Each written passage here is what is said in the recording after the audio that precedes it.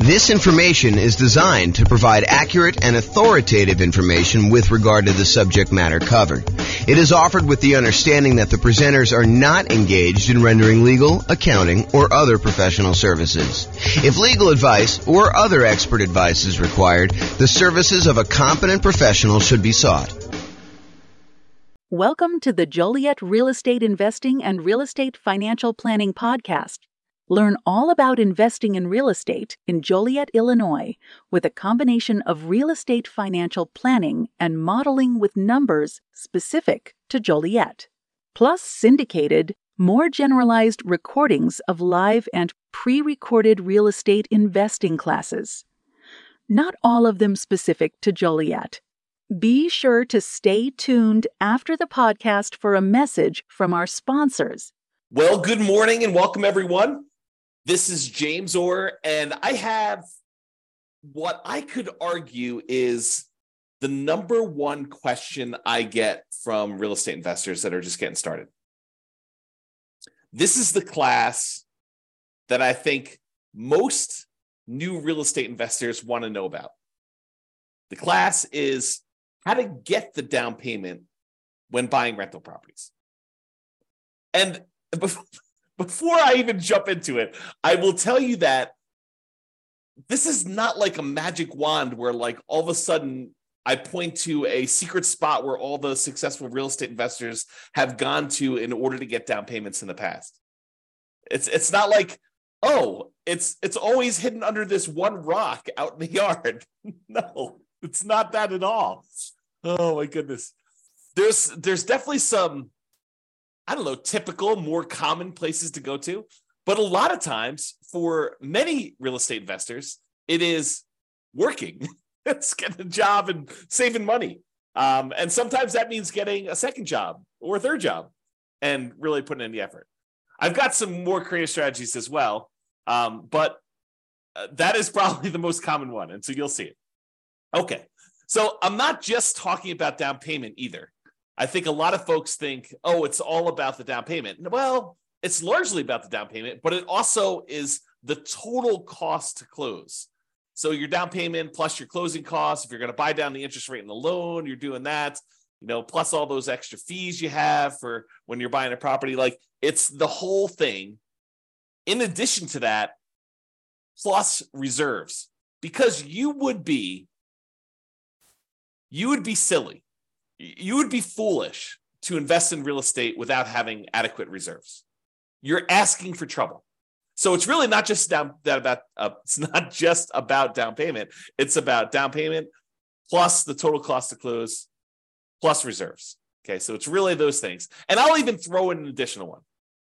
Because our markets have gotten so crazy, interest rates are now pushing 7%.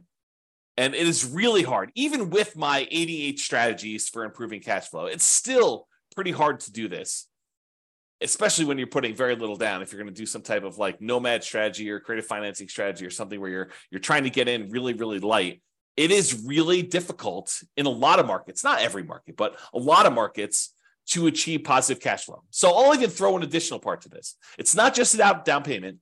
It's not your total cost to close, which it is, but it's also your reserves. And in some cases, if you really wanted to be a prudent real estate investor, someone who is very likely to see it through the inevitable rough times that you're bound to face. I'm not being negative or pessimistic. It's just like, you got to plan for this.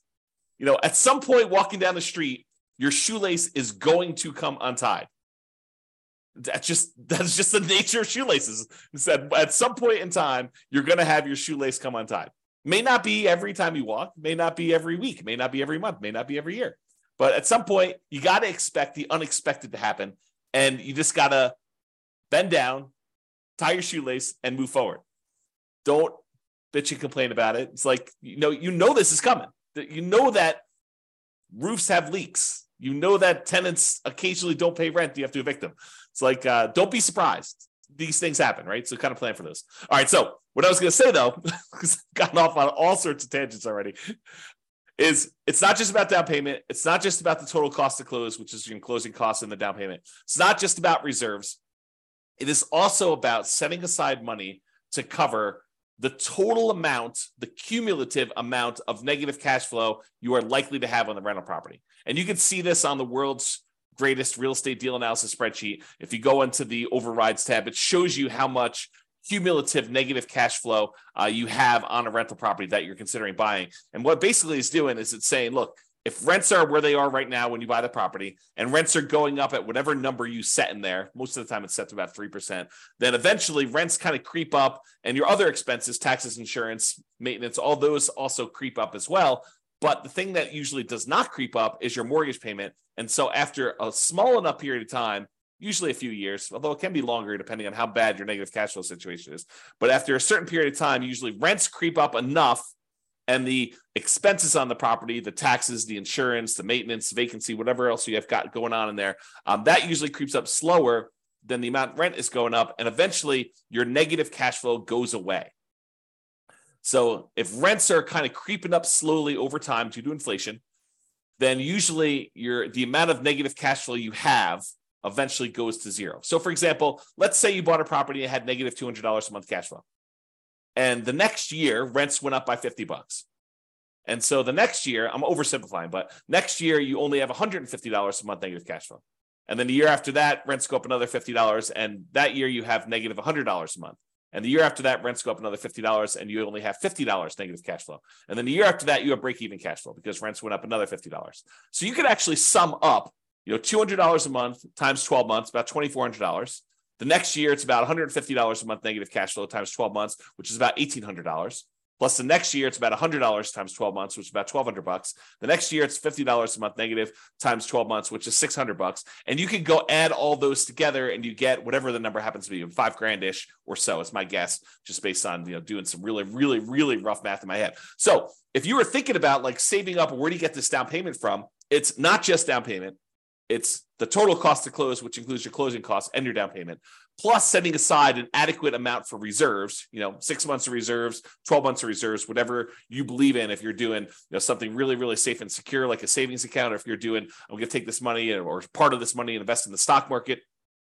If you're doing 12 months of reserves, like we'll talk about reserves in detail in the reserve section, but really it's that total cost to close plus reserves. Now I'm also telling you, if you really want to be prudent and you do have negative cash flow on your property, might not be the worst idea in the world to also set aside that $5,000 in advance that you could use in order to take the negative cash flow that you have from. And you could argue it's really the negative true cash flow, the negative cash flow you'd have after you take into account the benefits from depreciation, cash flow from depreciation. But I will do an entire class on this topic alone.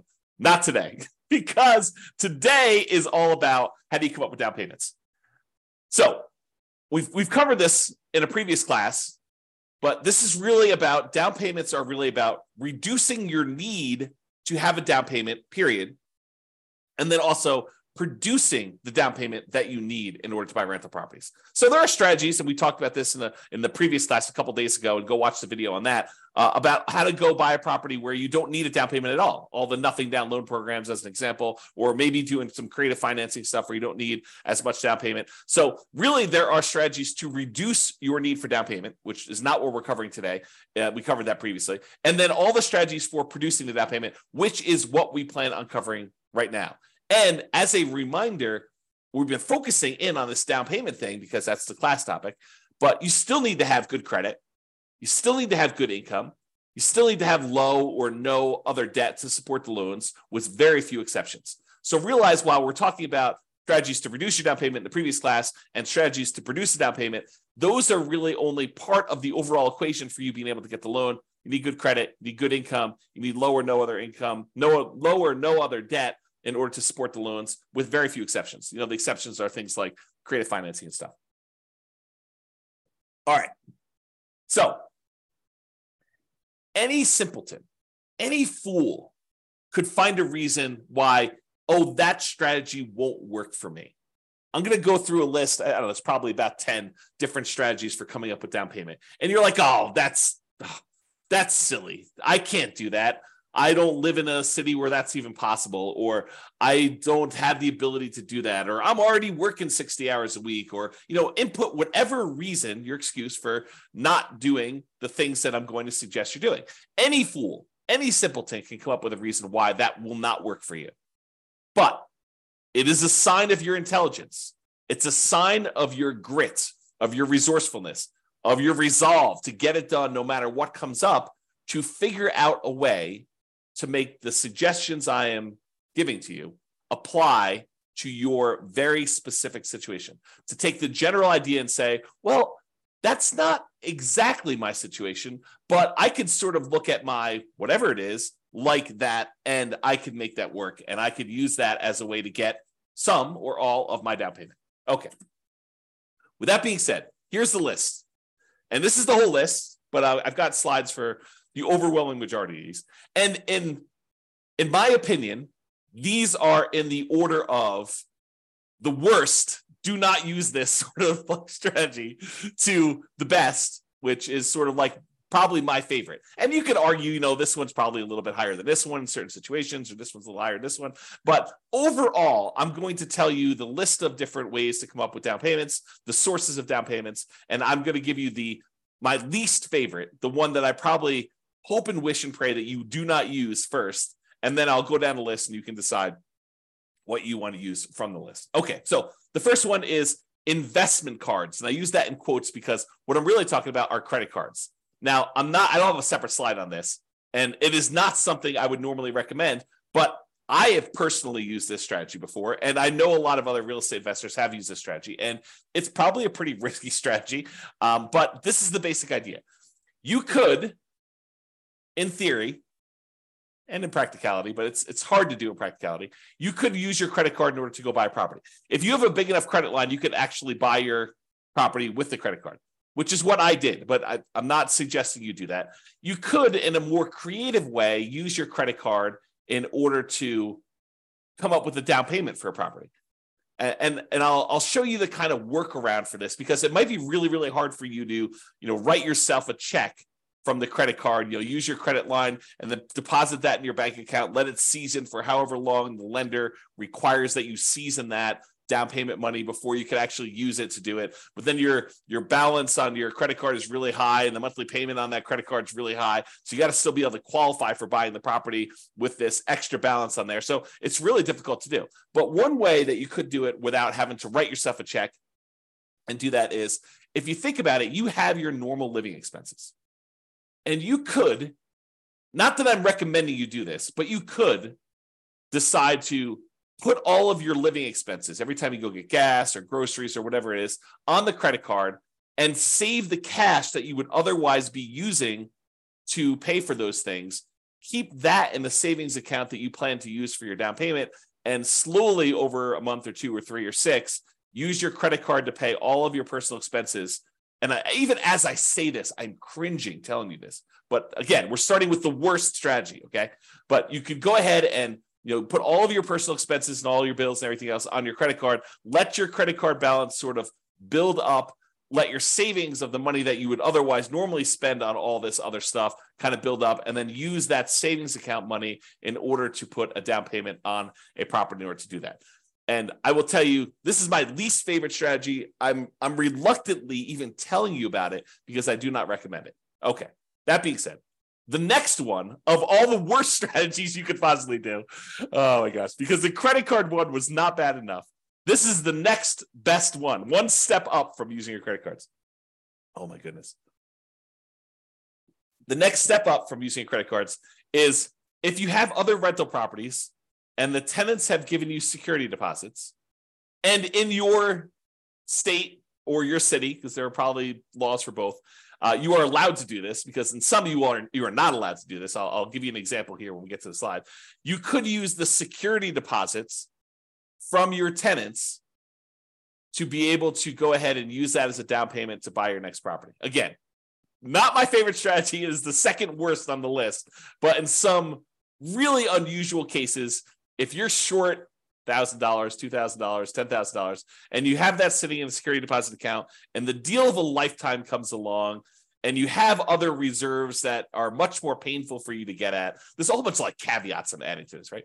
I'm trying to paint a situation where I could sort of in my mind justify doing this. I personally have never done this, but you could go ahead and justify. I've done the credit card one, but I've not done the security deposit one. But you could justify taking some security deposits and utilizing that as down payments.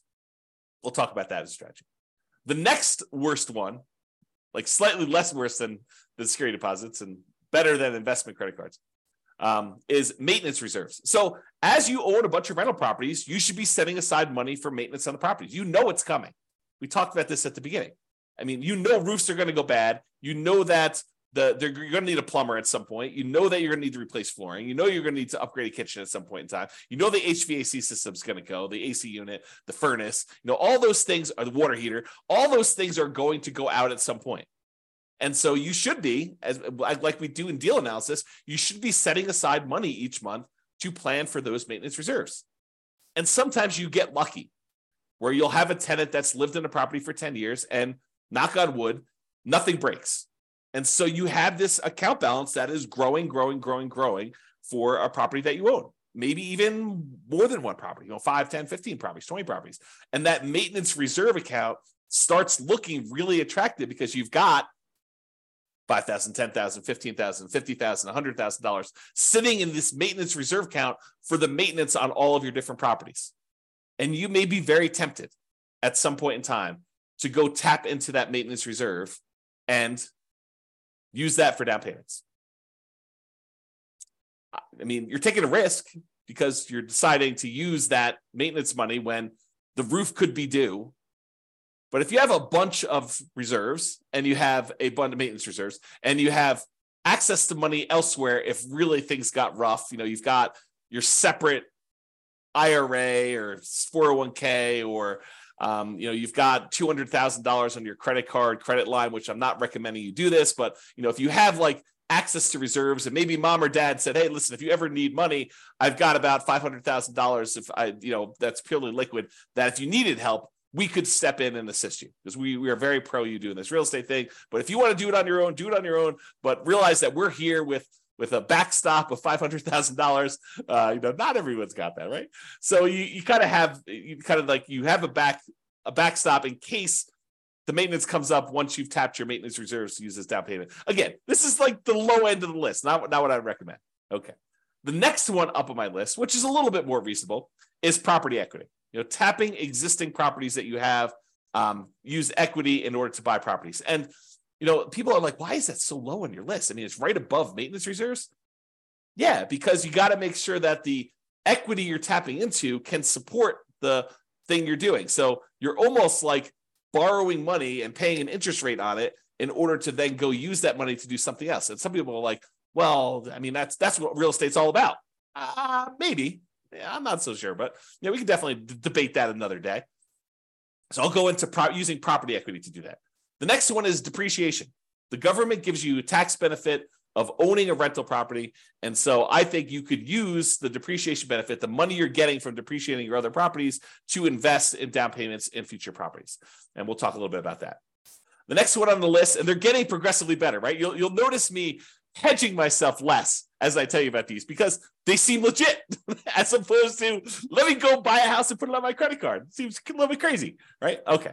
The next one is retirement account. So if you have access to money in your retirement account, maybe you go and use that money. The next one on the list is family members. We'll talk a little bit about legacy nomad, but accessing money from family members might be a good source of money for investing. Sell stuff you don't want or need. Seems pretty straightforward. Some of these are like master of the obvious, right?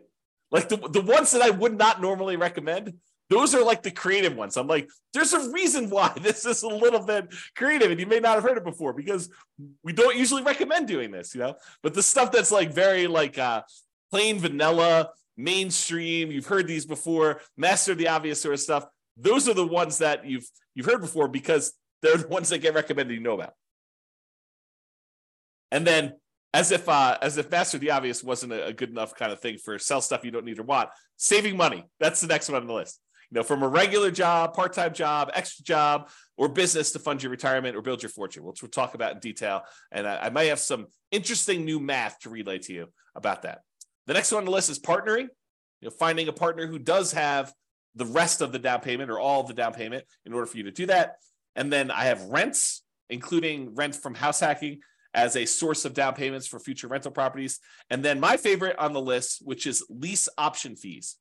You could do that in your marketplace. Those are probably one of my favorite sources. And I think one of the better sources for down payment. This is where I come into this. Is lease option fees better than saving? I don't know.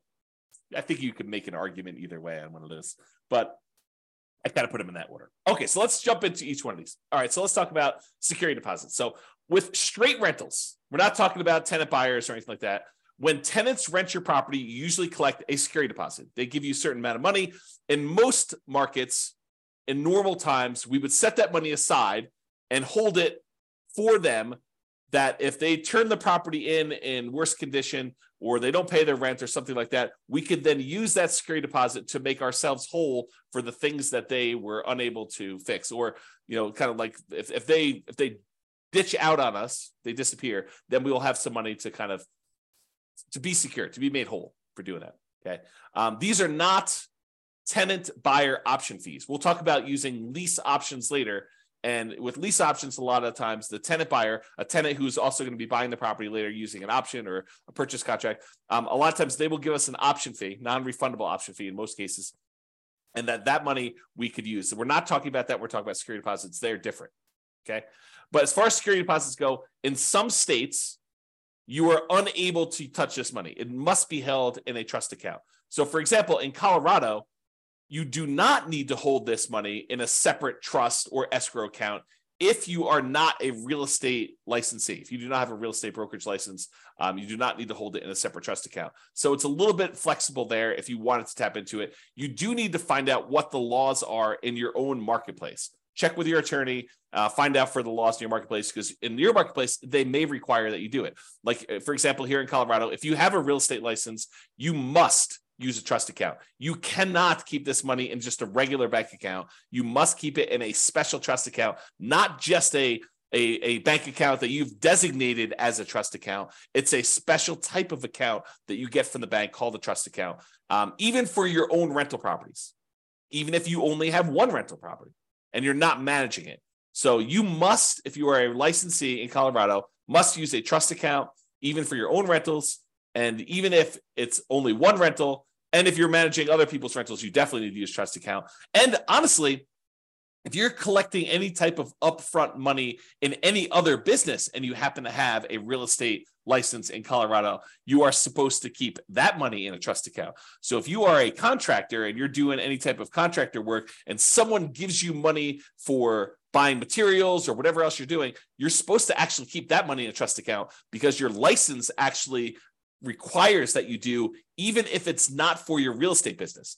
And this may be brand new information to some people out there who are doing fix and flips or contractor work on the side, or, they kind of got that and they happen to get their real estate license so that they can get, the real estate commissions or do deals a little bit cheaper or whatever, or access the MLS so they can go look at properties. If you happen to have a real estate license, you're supposed to keep all that in there. So go talk to your attorney and verify that for you. Okay. So you could use these security deposits that the tenant gives you temporarily for down payments. In theory, if you think about this, and these rules vary a little bit market to market, but in Colorado, I'm pretty sure you have to return the security deposit within 60 days. I don't do my own property management. So if you're wondering, why doesn't James know this? I don't do my own property management. I hire a company to do it. But my understanding is that you need to return the security deposit within 60 days. So if you think about it, the tenant gives you 60 days notice, 60 days before their lease expires, that they're not planning on renewing their lease. So you start marketing the property 60 days before their lease expires. Ideally, you find a tenant to replace them in the 60-day period before their lease expires, that they will then, the new tenant will then go into the property, within a day or two of them actually exiting the property on their lease. Okay. So in theory, the new tenant should give you a security deposit before the old tenant even leaves. So if you think about it, in most cases, you won't ever be without a security deposit, right? Because the new tenant is giving you a security deposit before the old tenant even leaves. And then when the old tenant leaves, you have 60 days to give them their security deposit back minus whatever expenses that they had on the property that was damages on the property or things like that. Okay. So you should not have a period of time, if you're doing property management correctly, starting way early, getting notice early, putting the tenant in there, and then doing the work that you're supposed to in order to get the tenant out. You shouldn't have a period where you don't have a security deposit. So you could, in theory, use this money for down payments and without having a lot of risk. But I do think it's not prudent for you to use security deposits. That's why it's the lowest on the list. Well, second lowest on the list of credit cards for doing this, okay? You still need to be able to return the security deposit when the tenant moves out. Make sure you have a plan to replace that. It's kind of one of my notes here. And if you're hiring a property manager, if you're not doing property management yourself, they will likely be holding the security deposits. And so this option will not be available to you at all because they're the ones holding the security deposit. You're not going to be able to tap into it. Okay, so we covered security deposits. Let's talk about maintenance reserves. We recommend you set aside money for maintenance on your rental properties. This should be obvious. I mean, we talk about it during deal analysis. We talk about it during capital expense class. All these different times we talk about having maintenance money set aside for your rental property. You should be saving this money in some type of account, letting it accumulate so that when you do have maintenance issues come up, you have the money to go in there and use that. But you could temporarily use this money as down payments. You've been saving up down payments using traditional savings, and you're very close. But the deal that you really, really want just came on the market, and you're $5,000 short. And you have, $50,000 in credit line on your credit card, and maybe $100,000 in your retirement account. So you have money elsewhere that you could use, but it's painful money to get at. And you've got this money sitting in your maintenance account that is not being used. You could temporarily, I think, tap into the maintenance money that you've set aside, knowing full well that if a real maintenance issue came by, you have your credit card, you have your retirement accounts, you could ask mom and dad, you have some other sources. But this is a way for you to, for a very brief period of time, you should not live in a state where your maintenance reserve is zero because you're constantly spending it on down payments. But you could temporarily do that, in my opinion. You decide whatever's right for you. You still need that money set aside for repairs. Another reason why new construction, lower repair need properties, because everything is brand new, everything's at the beginning of their life cycle, might be slightly better, especially for nomads early on, because you're less likely to need that repair money, and you can get your reserves and your maintenance reserves kind of can build up over time. So this is sort of like a plus in the column of buying new construction properties, as an example. All right, so that's maintenance reserves. Property equity. Oh, I just made a mess.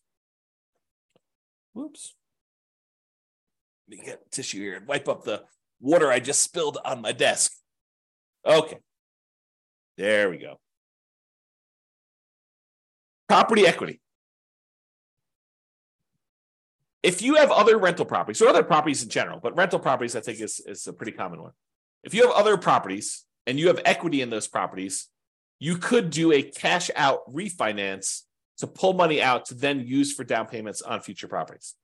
And the general rule is, and these can change, so check with your lender. Don't say, James told me it's 20%, so I want the 20% deal James told me about. No, your lender sets the rules. These rules can change over time. Okay, so the general rule is you need to have more than 20% equity for owner-occupant properties, for properties that you're living in order to be able to do a cash-out refinance.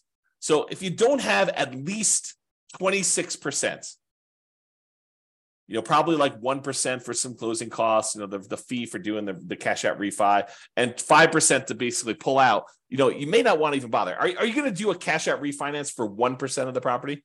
Probably not. You're going to do a cash out refinance for 2%. I mean, even 5% seems a little bit low. But if you start building up some significant equities in properties, you owe 50% loan to value, and you can go all the way up to 80%. That seems pretty significant, where you might want to tap into that to be able to do it. So for owner-occupant properties, you could borrow up to 80% loan to value. You have to have greater than 20% equity if you think about it that way.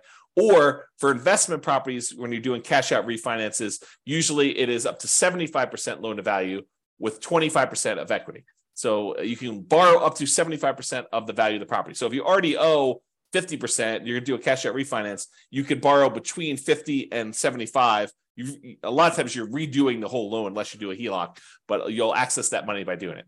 Now realize, if you're borrowing, especially when you're borrowing smaller and smaller amounts, the cost to access this money could be very high compared to the amount of money you're getting out. And I'll try to give you an example of this. So imagine for a minute that you have an owner-occupant property that you're living in, and you have let's use actual numbers. So it's a $100,000 property, try to make the math easy for you, and you owe $75,000 on it now. Okay, so you owe $75,000 on a property that's worth $100,000. You could technically do a cash out refinance and get up to 80% loan to value, which means you could borrow up to 80%. So there's about $5,000 of equity that you could tap into. But what does it cost you in order to access that $5,000? Well, you'd have to refinance the entire loan. The $75,000 loan would go away and you'd get a new $80,000 loan. Well, what might it cost you to do an $80,000 refinance? Maybe a point. It could be, flat fees. It could be, $800, $1,200, $1,500, depending on which lender you're using. But a lot of times the lenders will say, the rate for doing this loan is whatever it is, 7.5% for cash out refinance, because the rates are usually a little higher, but it might be 7.5% interest rate if you pay a point. If you choose not to pay a point, it could be 7.875 or 7.625. It could be a slightly higher interest rate if you choose not to pay a point. But what is a point? How much does a point cost? Well, a point is 1% of the loan amount. And so if you're doing an $80,000 loan, 1 point of that, if my math is right, 10% would be $8,000. So 1 point would be $800. So it might cost you $800 to do a loan to get $5,000 out. And you're not even getting the $5,000 because that $800 needs to come from that. So you now just paid $800 to get $4,200.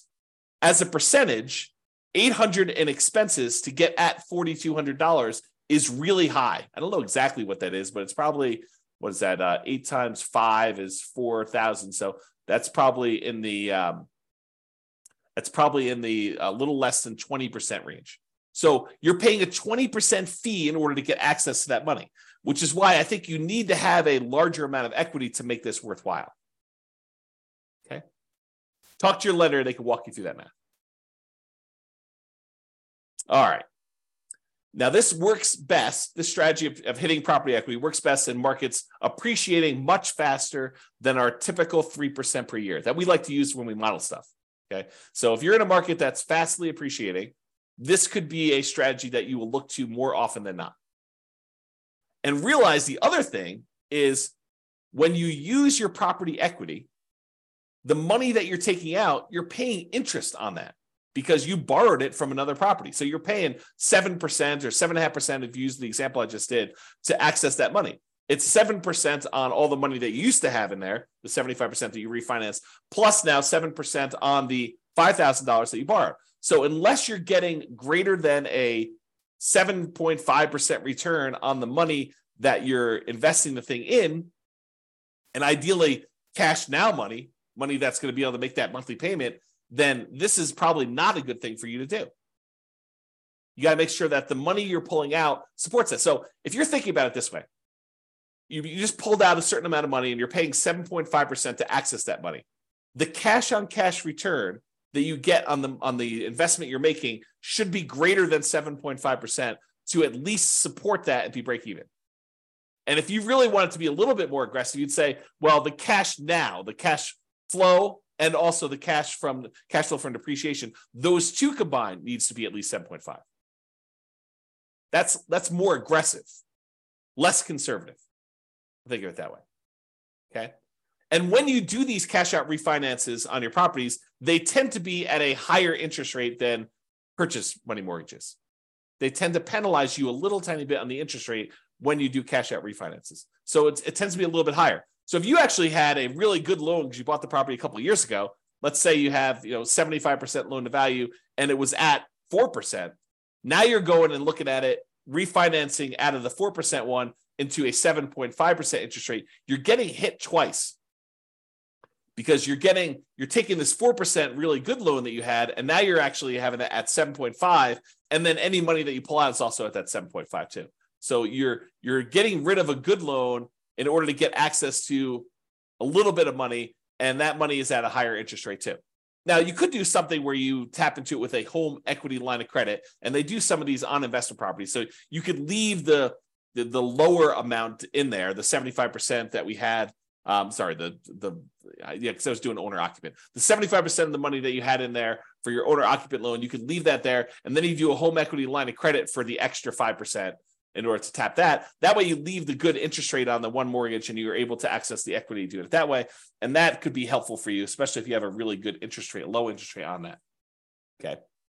Now, I don't usually recommend this strategy if you have a tenant buyer in the property and you are using like a lease option exit, like a lease option or lease purchase to kind of get out of the property, because that equity is sort of spoken for, especially if you've gotten a non-refundable option fee and part of that is actually being used somewhere else. So I don't usually recommend you try to do these on lease option properties where the tenant buyer is buying the property from you. This is usually a strategy to use for long-term buy and hold type properties that you do not plan on selling. Or maybe you're going to sell it much later. Okay. The more properties you own in general, the harder it is to tap into property equity. Because eventually you get to what I think is the current limit is 10 loans. You get to 10 loans, they tell you cannot do a cash out refinance on any properties until you have less than 10 loans. And it's loans in total of all types. All rental property loans in total, not like credit card loans or something like that, or car loan. Okay. So the more properties you own, the harder it is to tap into. So in theory, you think to yourself, oh, the more properties I have, the more equity I will have to tap into. But really, you get to a practical limit where once you get beyond 10, they're like, no, you can't be moving equity around like that. You can't be doing these refis. And that rule may change. That's a lender rule. Or maybe you find a lender where they don't have that rule. It's a possible there. So check with your lender for the current guidelines, as it feels like these have changed over time. So sometimes it's 4 properties, sometimes it's 10, sometimes it's 15. I mean, who knows? I don't remember specifically 15, but I do remember at one point 4. I think there was a 6 at one point. I think there's a 10. I could be remembering wrong, but that's my kind of like faulty memory coming into play there. So for this. All right. So that's property equity. Refinancing properties. So in some rare cases, interest rates declining with a portfolio of rental properties will make you want to do what's called a rate and term refi rather than doing a cash out refi where you try to pull money out. Sometimes you bought properties at 7, like in today's marketplace, and then 5 years from now, maybe your rates are back down to 4. And so you may want to go and do a rate and term refi to improve your cash flow. You're not trying to pull money out, but you're trying to do that. Well, when you go do these rates and term refis, you're refinancing the interest rate and the term of the loan because you're going back to 30 years in a lot of cases, although you don't have to. But a lot of times when you do these rate and term refis, you're extending out the years in order to be a 30-year loan again. And so the monthly payment usually goes down a lot because the rate went down. And also you're extending the term. It used to be you borrowed the full amount of the purchase price over 30 years. And now you've got, a 2/3 or 3/4 of the original loan balance that you are now spreading out over that same 30-year period that you got originally. So the monthly payment comes down a lot. But when you do these rate and term refis, you can usually pull out, and it may vary depending on the lender and when you do these because it may change over time, but you can usually pull out about $2,000 per property and it not be considered a cash out refinance. So usually, if you pull money out of a property, it's considered cash out refinance. You get hit with that penalty to the interest rate, and you're limited by that loan to value number there. But if you go in there and you say, look, I want to do a rate and term refi, and they allow you to be not perfect. They allow you to say, well, I'm going to refi, and you can go $2,000 over the amount that you owed previously. So you could you could actually receive $2,000 at closing a rate and term refi, and it not be considered a cash out refinance. So if you've got 10 properties and you're refining all of them at the same time, then you might be able to go pull out, $20,000, which could help get you partially the way there for down payment. All right. Again, this is an uncommon situation, but I want you to be aware, especially since we're in a high interest rate environment now, and many years from now, not 6 months from now, probably, but 5 years from now, we may see interest rates decline back to be 4%. Who knows? I mean, they could go up higher from here. No one really knows. But if they do come down, remember, James told me that when I do this rate and term refi, I should talk to my lender about pulling a little bit of cash out, not a cash out refinance, but a rate and term refi where I have a little bit of money coming back to me at closing. All right, that's refinancing rental properties. All right, let's talk about borrowing money for down payments. It could be tricky to get a lender to go along with this if it's a loan as compared to a gift, okay? But you could go and you could borrow money for a down payment from some source, okay?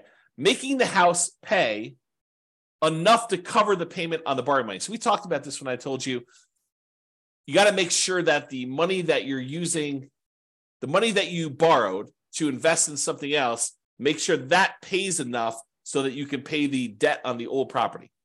And when you do your deal analysis, it's going to say you've got a, whatever it is, 5% cash on cash return. Realize if you borrowed that money from somewhere, that you may not really have a 5% cash on cash return. If you look at your overall picture, you may have just got a 0% net return because the money that you're getting a return on now needs to go and pay the other property's extra payment that you've increased. So just realize that.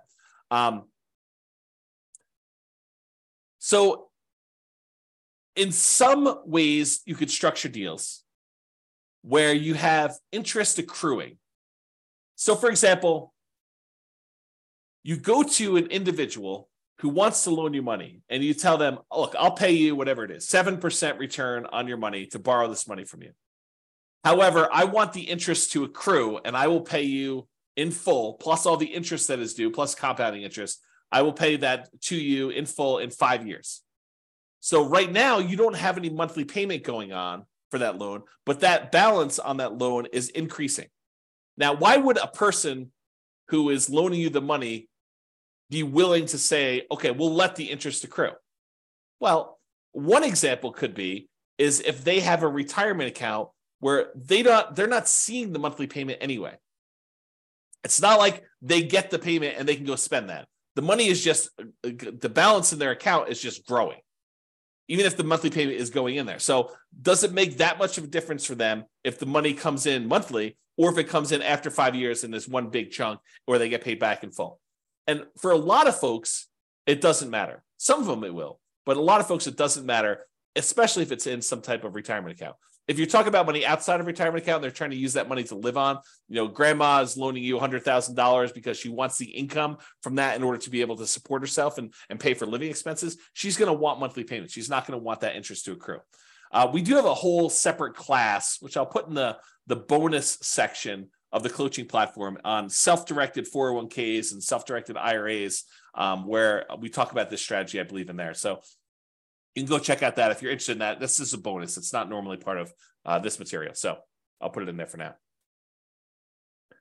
And then I talked about this before. For cash out refinance, does cash flow from either the new property or at least the old property cover the new debt?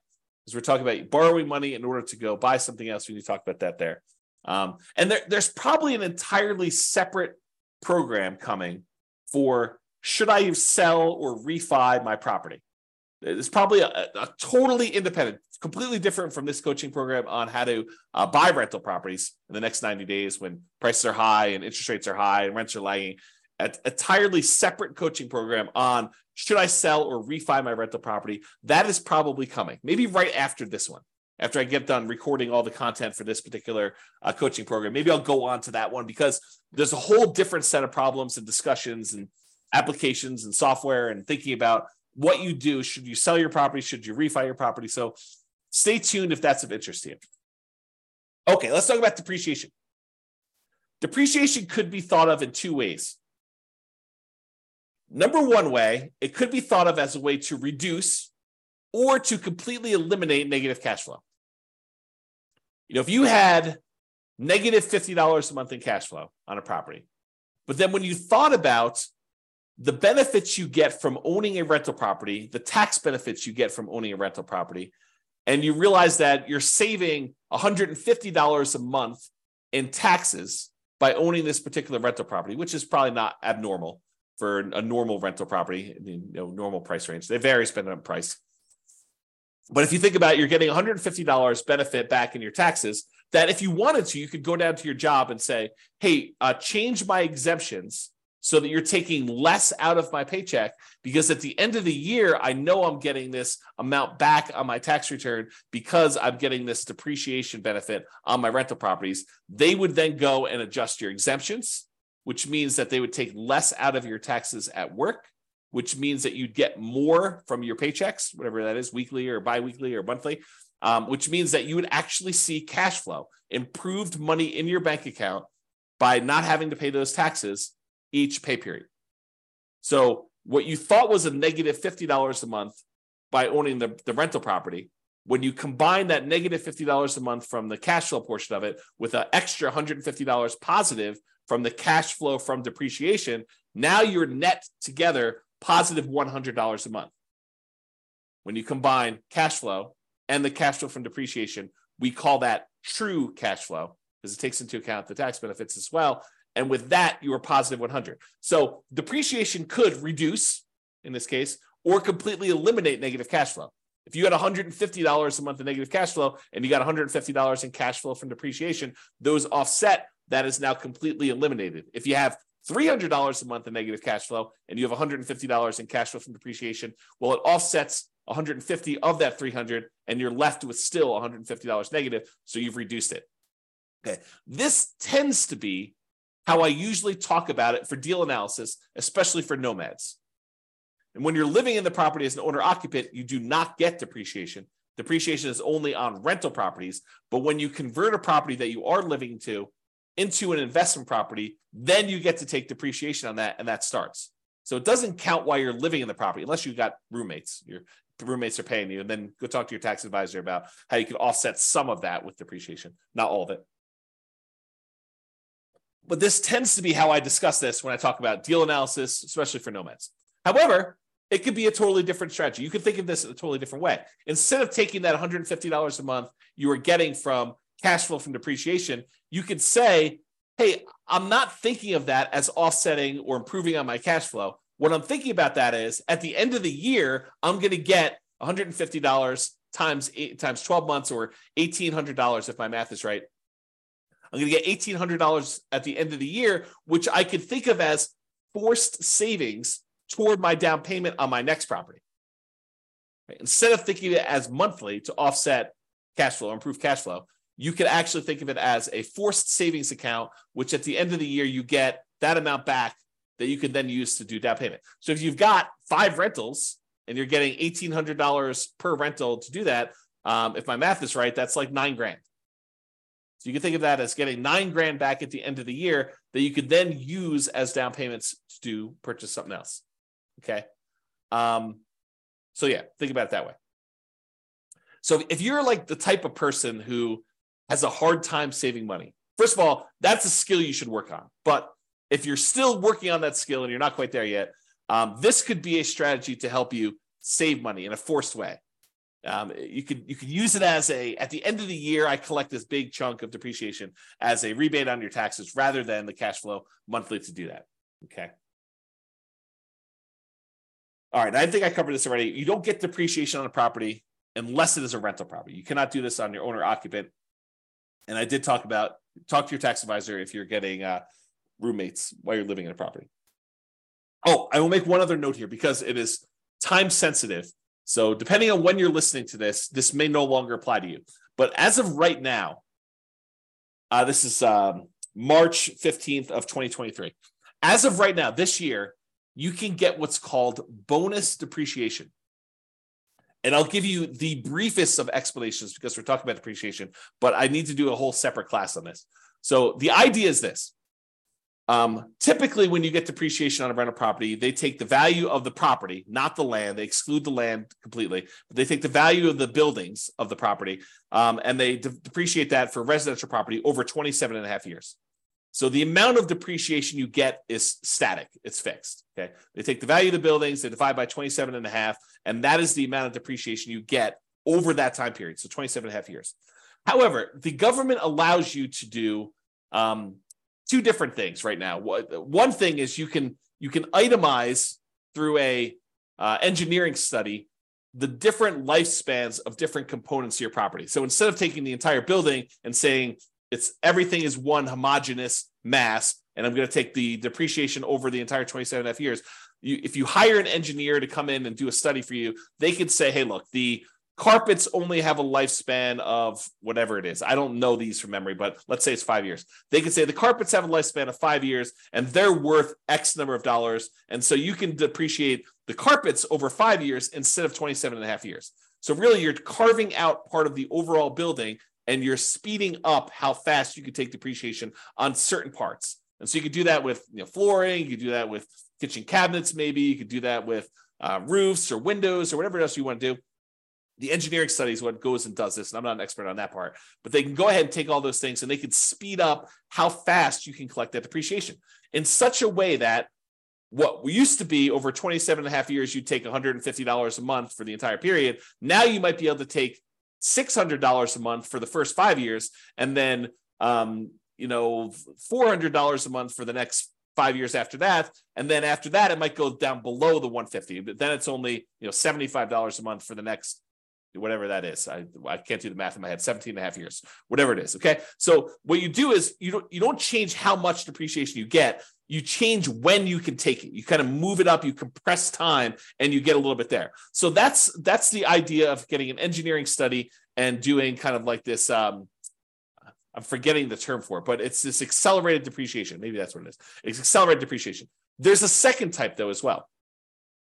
And my understanding is right now, temporarily in the tax code, this year you could take 80% of the bonus depreciation. So you can even compress time even more and get a certain amount of depreciation really far up front and get this significant amount this year as a bonus depreciation. So this year, my understanding is it's 80%. Next year, it's 60%. The year after that, it's 40%. The year after that, it's 20%. And then it goes back down to zero. And they may come back in and change the tax law. This has come back in to the tax law, gone out in different forms, slight variations of it. So this is gone into the tax code over time. It seems to be an incentive they use in order to kind of stimulate the economy. But it goes away. This is 80% in 2023, 60% in 2024, 40% in 2025, 20% in 2026, and then zero in 2027. I think that's the math. You can go check with your tax advisor to understand this, but you can get this bonus depreciation and get a lot more depreciation benefit in year one as a bonus than it is over that period of time. That's my understanding. Again, as a layman, I'm not a tax professional. This is not what I do for a living, but that's my understanding of how the bonus depreciation works. And it's for a limited time. So if you buy properties this year, you get the 80% bonus. If you buy it next year, you can only get a 60%. If you only get a 40%, you only get 20%, you only get a zero. But you can still do that accelerated depreciation thing where you hire the engineering study. That still exists. That's not going away, as far as I know. So anyway, that's the kind of brief talk on depreciation. Go seek out more information if that's something that's interesting to you. Talk to your tax advisor. All right, retirement accounts. So your retirement accounts and other people's retirement accounts as partners could be a source of down payments for you. You could use some of the money from your retirement account to fund your retirement, basically buy rental properties. You could change asset classes from investing in stocks or bonds or CDs to real estate. Many cases, you will need to change your retirement account from a traditional brokerage-held retirement account to a self-directed retirement account in order to be able to use your own, or if someone else is using their money, they would need to have probably a self-directed IRA or self-directed 401k or some other type of account like that in order to be able to invest in your deals, to be able to make a loan to you in order for you to invest that way. Okay. So in some cases, it may even be worthwhile for you to pay the penalty to access the retirement accounts. Imagine you have just a ridiculously amazing investment property that you really need extra money in order to tap into. And the penalty for accessing your retirement accounts is 10%. So you'd have to overcome the hurdle of paying the 10% penalty plus whatever makes sense for you to get on the deal itself in order to do that. But in some cases, the real estate deals can be so good that it might be worthwhile doing that. Okay. All right, family members. And I have a little note in here about legacy nomad, but going to family members might be a source of down payments for some people. Not everyone has family that is willing to do this, but a lot of people do. If you share your nomad vision or whatever investing strategy vision you have with your family, your parents, your grandparents, your kids in some cases, this is especially interesting if it's already known that your kids are going to have to support you in retirement. This may be a way for them to reduce the need for that support by helping you with a down payment to do the strategy. So imagine for a minute that you finally learned about this idea of doing this nomad strategy where you buy a property with little down payment, you move in there, you live there for a year, then at the end of the year, you convert that property to a rental and you repeat this process until you acquire enough rentals where you're able to do this.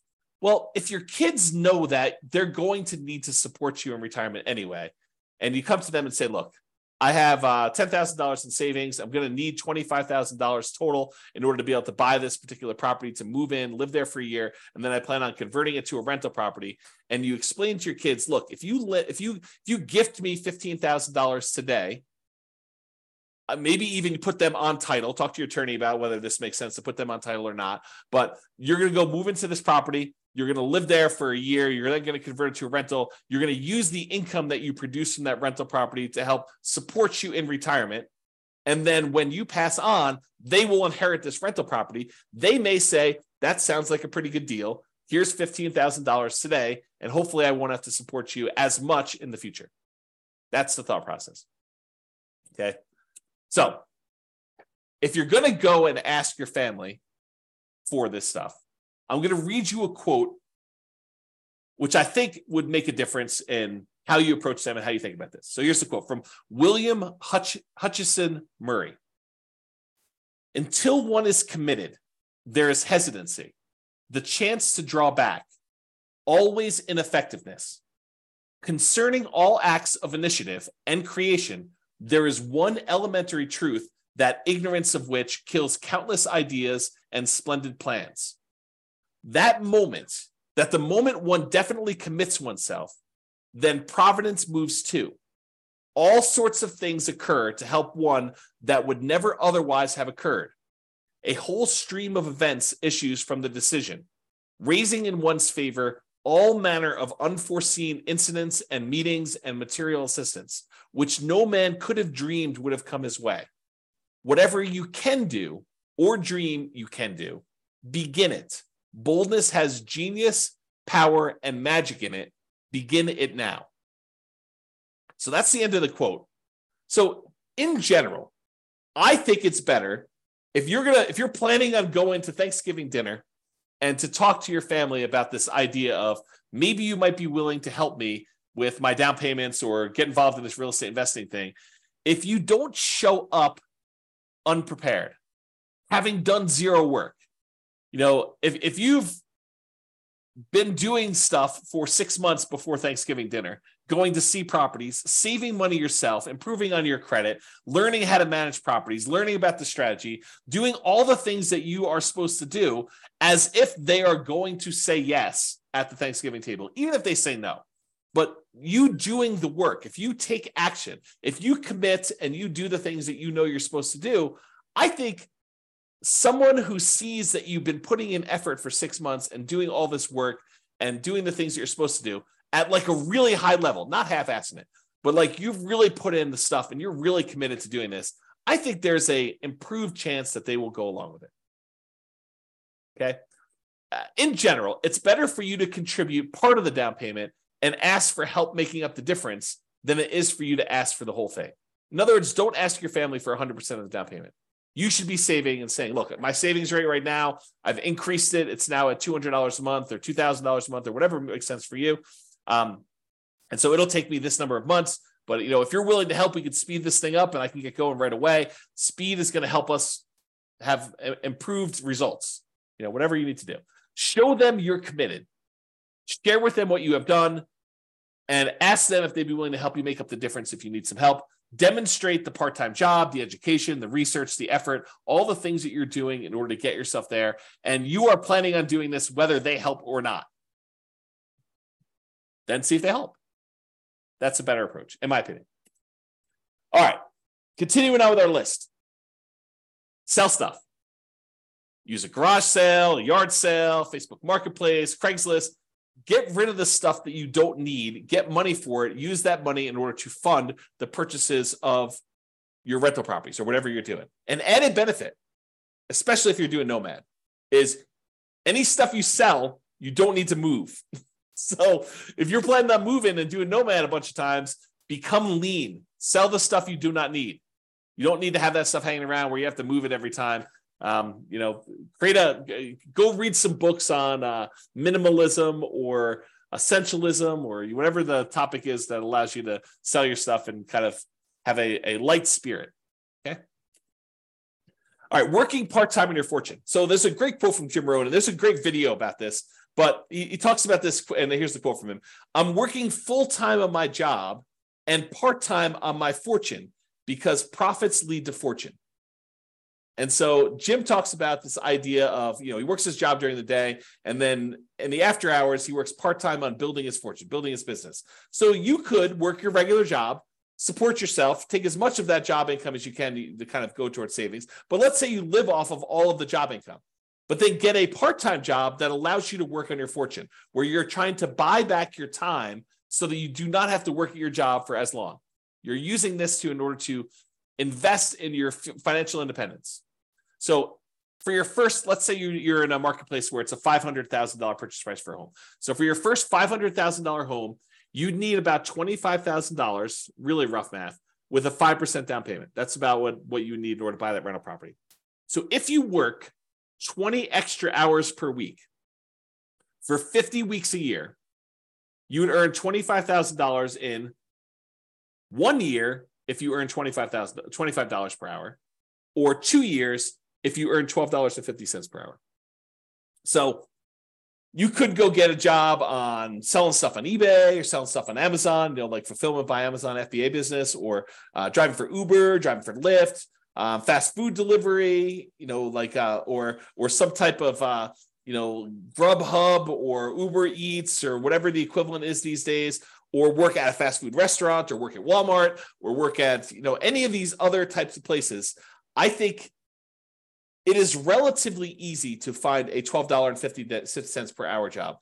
Heck, I think my burrito place is hiring at $16 an hour now. Like the burrito, the Qdoba burrito place that I eat at lunch at, I'm pretty sure they're hiring at $16 an hour locally for me. So $12.50 should be a relatively low bar. And with some tips, if you're willing to do like fast food or drive and do like Uber Eats or something like that, I bet you can get pretty close to $25 an hour. So if you're willing to work 20 extra hours a week towards your fortune, imagine driving for Uber Eats. You listen to real estate investing podcast episodes where you're doing this. So you're learning and you're working and these extra hours, and you're putting in the extra time in order to provide better for your family and for yourself, and to become financially independent early and not have to work your job that maybe you love or maybe you hate for quite as long. If you work this 20 hours a week for 50 weeks a year to earn $25,000 in 1 year, you might be able to do it if you're earning $25 an hour. In 2 years, if you're earning $12.50 an hour. So it doesn't seem unreasonable. Or instead of doing 5% down, if you do 3% down, you'd only need $15,000 for your first home. If you work 20 hours a week at $15 an hour, you'd need to work 50 weeks to jumpstart your fortune. Okay, so about a year to do that if you're doing 3% down. Or maybe you're willing to go buy your first property as a nomad or house hacker in a rural area around where you live, and you just convert this extra labor to commute time. Maybe you need to commute a little bit longer, but you're willing to do that so you can get a nothing down USDA loan, as an example. Different strategies. Once you have your first house, you could use that house to fund future down payments, or you could continue to work part-time building your fortune. So you don't even need to do this for the entire time. If you do, it's great. I mean, it helps you get there. But you could, as a totally different strategy, which we'll cover, you could decide to have the house, the first house you buy, contribute toward building your fortune. You could use that house as the source of future down payments, which I'll talk about. Okay. So would you be willing to work 15 to 20 hours a week on your fortune if you knew your part-time business would make more than your job income within a few years? It's a question you need to ask yourself. It's different for everybody. I used to include this chart in a class. I think it's in the class I used to teach when I used to talk about the Fixer Upper Nomad class. But I had this chart where I figured out how much you were making for each rental property that you bought. And it varies a little bit market to market, but basically in most markets, it's about a little earlier, a little less earlier, a little bit more later, but on average over an entire life holding this rental property, it usually works out to be about $30,000 per year per property that you make. And a lot of folks, when they want to do fix and flips, a lot of them have this threshold where they say, I want to make $30,000 per flip. Some people are willing to make a lot less. Some people want to make a lot more. But I think I hear a number a lot, $30,000 per flip, as a reasonable number. So if you think about this, if you do a fix and flip and you're making $30,000, that's like trading dollars for hours. You're doing labor in order to make that $30,000. Where you go buy a rental property, you make $30,000 per year per rental you own.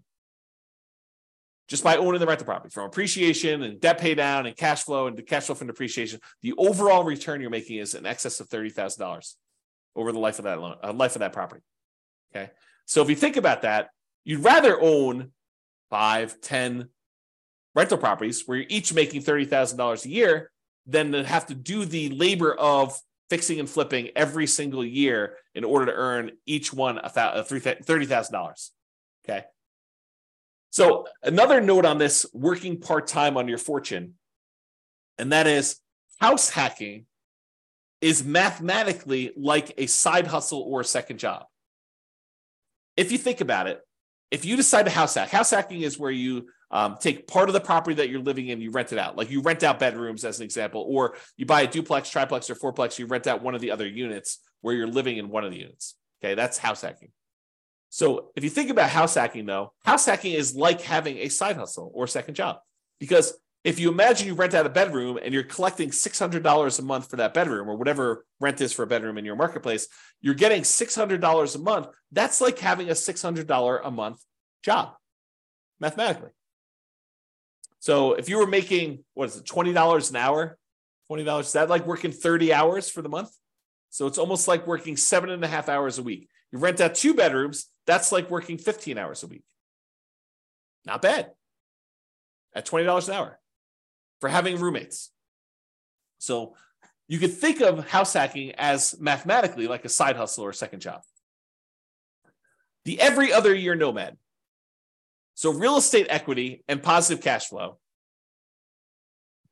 on a nomad strategy property can be pretty significant. You know, from working a part-time job at $15 per hour for 20 hours a week, it could be the same as if you did that. So if you think about the amount of money you'd make from doing nomad, it's almost like you got $15 per hour working 20 hours a week for doing a property.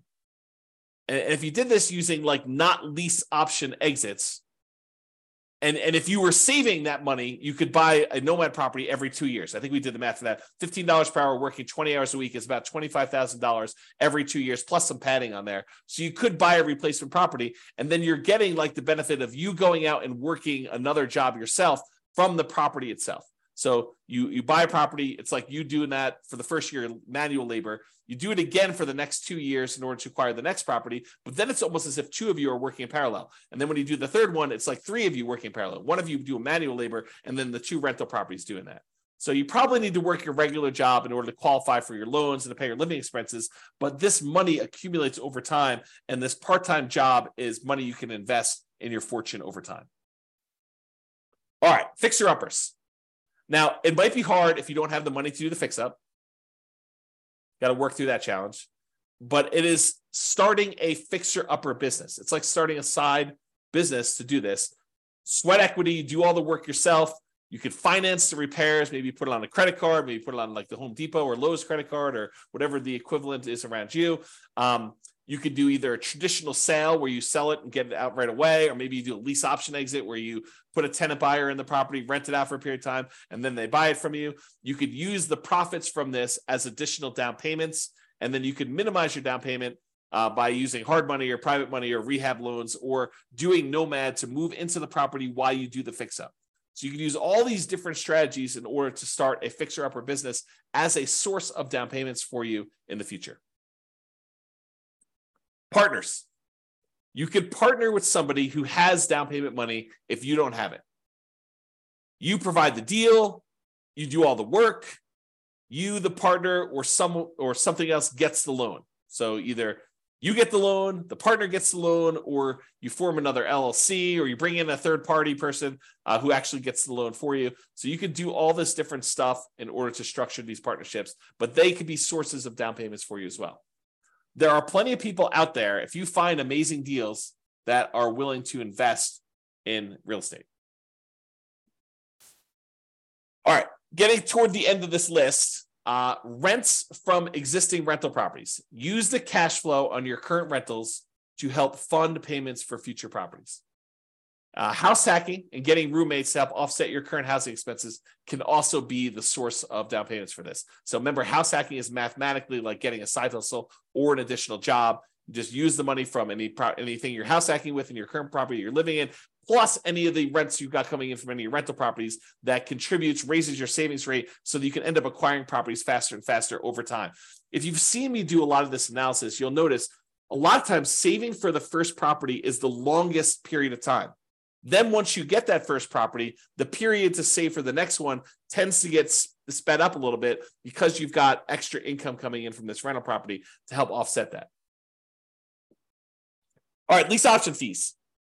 So this is like the pinnacle. This is the one that I think is probably the best. And I think we've hinted at this a little bit throughout today, but basically if you find a person who wants to rent the property from you, but then the ability to buy it from you at some point in the future, what we might call a tenant buyer.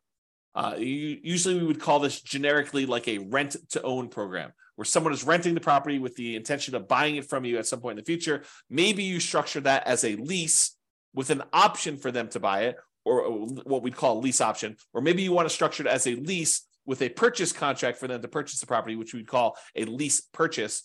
But the idea is that you find a tenant buyer, a tenant who's going to become the buyer from you, to put into the property, who lives there for 6 months, a year, 2 years, 3 years, 5 years, whatever time period it takes in order for them to be able to qualify and buy the property.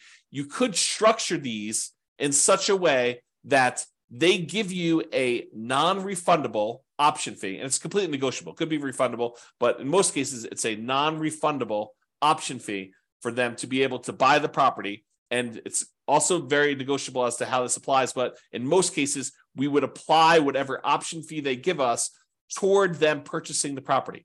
So you're taking some money from them that counts as their down payments when they go to buy the property, and then they're moving in, they're living in the property as a renter for a year or 2 or 3, and then at some point in the future, they go get a traditional loan from a lender, and they buy the property with traditional financing, they cash you out, they are now the owner. The amount of money they gave you as an option fee, it does apply to their purchase. You just got some of your profit up front early on, and then they're able to buy the property. You get the rest of your profit when they close. Okay. So if you think about this, if you're doing the nomad strategy or you're house hacking and you're trying to buy a property, trying to go buy, your next property, and they're requiring you put up 5% down. Well, if the property you're currently living in that you plan on converting to a rental, if you say, look, instead of converting this to a rental, I'm gonna try to find a tenant buyer who wants to ultimately rent this property and then eventually buy it from me. And I will say to them, look, I will allow you to rent to own this property, lease option, lease purchase, whatever makes sense. And I will allow you to do that, but I need a 5% non-refundable option fee from you, which will count towards you purchasing the property when you go to buy it, but it's non-refundable if you don't, your choice. I require a 5% non-refundable option fee. Then when they give you the option fee, you can use that option fee in order to use as a down payment to purchase your next property. So the option fee you received from the tenant buyer is the same money that you use as a down payment to purchase your next property. So basically, the previous house is funding the purchase of the next house. Does that make sense? Okay. So we have an entire class on this, and I wrote a book on this subject. The strategy is called, the class title and the subsequent book title is How to Acquire a Multi-Million-Dollar Real Estate Portfolio Starting with Just $3,000. And the idea was you buy a house with nothing down or 1% down, but you could do like a USDA house where you buy some property with nothing down. Then you live there for a year. Then you find a tenant buyer who wants to lease option or lease purchase that property, and they give you 5% down. as an option fee. You take that 5% down, you use that to buy your next property. Now you have a tenant buyer in this one. Then you live in the property with the 5% down from the option fee for the next year. Then you convert that one to another tenant buyer. They give you another 5% down, different tenant buyer gives you another 5% down. And then you repeat this process until you acquire a portfolio of rental properties. At some point, the tenant buyer who was in one of the earlier properties is going to cash you out. They're going to buy the property. And at that point, you usually make another profit. You make more than the 5% they gave you down. And you're making a little bit of cash flow in the meantime on the rental properties. But then that big chunk of money you use, you can then use that to help offset the down payments you need on future properties. And eventually you get to the point where enough of these are popping and you've got enough extra money where you can then start buying, in addition to the ones that you're nomading into with 5% down using the option fees, you could buy additional 20% down or 25% down rentals at the same time. Because eventually some of these previous properties, the tenant buyer decides to buy the property from you, and they do that. So there's an entire class on that. I'll put it in the bonus section. I think that's where I put it, for you to go watch and to learn more about that particular strategy. If you can't find it, drop me an email. Okay, but that's the basic idea, is you use lease option fees in order to source the down payments. Now, you say to me, James, I can't get a tenant buyer to give me 5% down. Okay. So maybe you need to save up 1% and get 4% from them. Well, I can't get them to give me any more than 3%. Okay. You need to do the work to save up the 2% and then get the tenant buyer when they can give you 3%, and that'll supplement it. So you can't get the full 5%, then work around it. Do something else to provide part of the down payment yourself. In some cases, you're going to get more than you need. You're going to get 6%, 7%. It depends. Or hold out until you get 5%. If they're like if the person who comes to you says, look, I only have $5,000. Okay, you're not qualified to buy this house. You don't have to. The first person that comes along does not need to be the one that you do this with. You might need to market your property for a month or 2 months or 3 months or 6 months or whatever long it takes in order to find someone who has the amount of money that you can use in order to buy the next property. Okay, so just realize that might work that way, which leads me to my next thing, which is my second to last slide. You may need to combine several strategies. You decide to do a 15% down non-owner occupant loan, an investment type loan. Maybe you're able to find a tenant buyer with 5% down.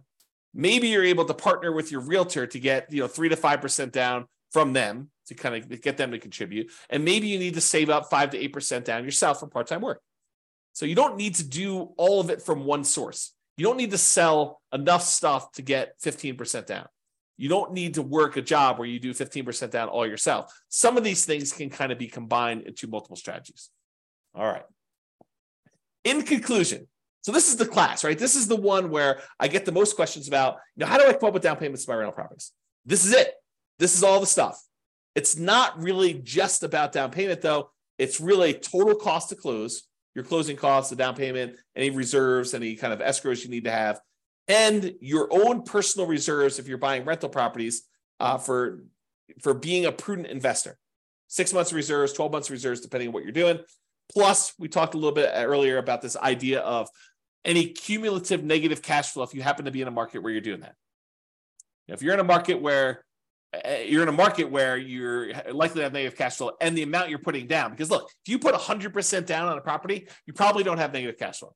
So it's a combination not just of the market, it's the market with the down payment that you want to use, right? It's not just, hey, I got negative cash flow because I live in insert city here that has negative cash flow. It's I've got negative cash flow because I'm in a city that has really kind of extreme price to rent ratios, and I only want to put down 3%, or I only want to put down 5%, or I only want to put down 20%, or I only want to put down 25%. If I put down 50%, or I put down 70%, and I only got a 30% load, this thing would cash flow. So part of it is your choice in down payment. Okay. So just something to think about there. And any fool can say that these ideas don't apply to them. Really, it's a sign of your intelligence, your resilience, your resolve, your grit, your tenacity, your ability to work through and be creative and solve problems to figure out how they apply to you, how you can use these strategies. Okay. You don't get any, like, you come to me and say, these don't apply to me. You have any other ideas? No. I mean, I might have other ideas, but no, I don't have any other ideas. You tell me, look, I could sort of twist this one and make this one work and do this.